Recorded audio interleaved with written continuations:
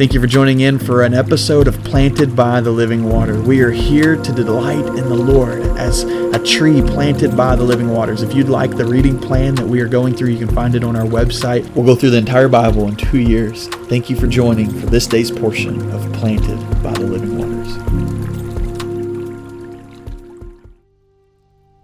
Welcome to episode 77, and it is Easter. He is alive. He has risen. We have a living Lord, and I am so excited that we get to celebrate Easter together. This weekend is a special weekend as we'll have an opportunity to share the gospel with more people than we normally get to, with our family, with our friends. We'll get to have a time of just sweet remembrance of what Christ has done.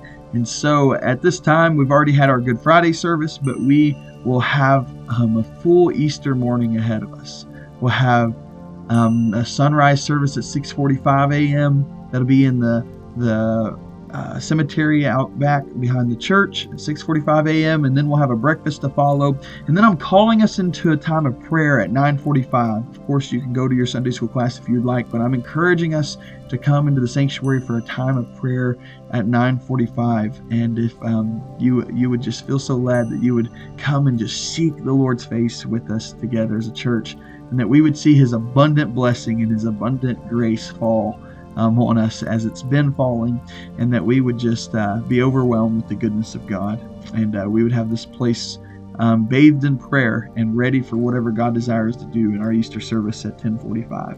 And so this reading today, this is a special episode because we normally don't have episodes on the weekend, but I thought with Easter, I can't just not have an episode through a reading plan.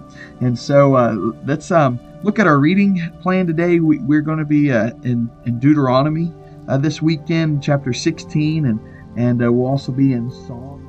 That's Psalm 107 that I want to focus in on today. And just a couple things here. First off, Psalm 16 says, "Set aside a month of Abib and observe the Passover to the Lord your God, because the Lord your God brought you out of Egypt by night in the month of Abib. Sacrifice to the Lord your God a Passover animal from the herd of the flock in the place where the Lord chooses, and to have His name dwell." And it goes on and gives detail on that specific festival there of the Passover. But I love that this is part of the reading for this weekend, because Easter is all surrounded by the idea of the Passover. We know this to be true, that the Israelites would celebrate the Passover every single year, and it was a reminder to them of what God had done for them in bringing them out of Egypt. And they were to celebrate His grace, and specifically how death had passed over them in that last plague when the firstborn were killed. And so we see this picture of deliverance, of life, of escape of death, of being passed over. And they celebrate that every single year. And when we get to Jesus, which was a Jew, He was a Jew, and He was celebrating Passover with His disciples. However, He would be our Passover lamb. He would be the one that would be sacrificed. And on Easter, 3 days after Good Friday, in which He was crucified, the tomb was empty. He is alive. He is risen. And now we have this resurrected Jesus who loves us and brings us into His death, burial, and resurrection, because He was God enough to remain righteous and to be a holy substitute, a holy sacrifice, but also man enough to be an atonement, that He could take on our sins for us. And we see this beautiful picture of the gospel. And so it just makes sense that we read about the Passover today in our reading plan over this weekend.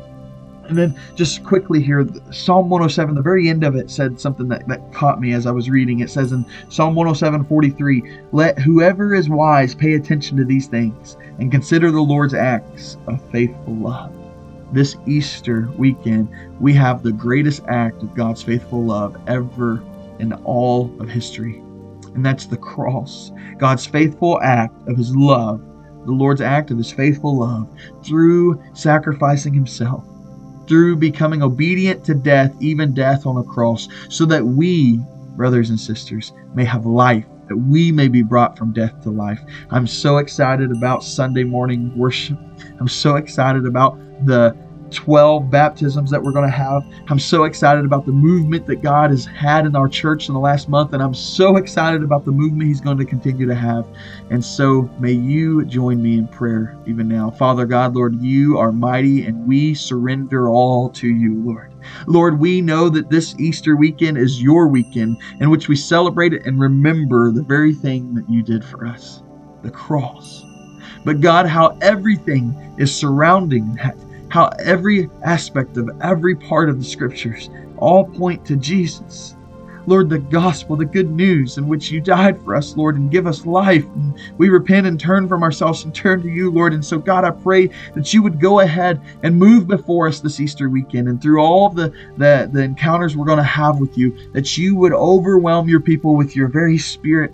And Lord, that you would overwhelm the lost with your very Spirit, and we would see salvations, and we'd see people get serious about how they love you and how they surrender to you. Lord, we just praise you, and we ask for your greatest blessing, Lord, this weekend. In the name of Jesus we pray. Amen.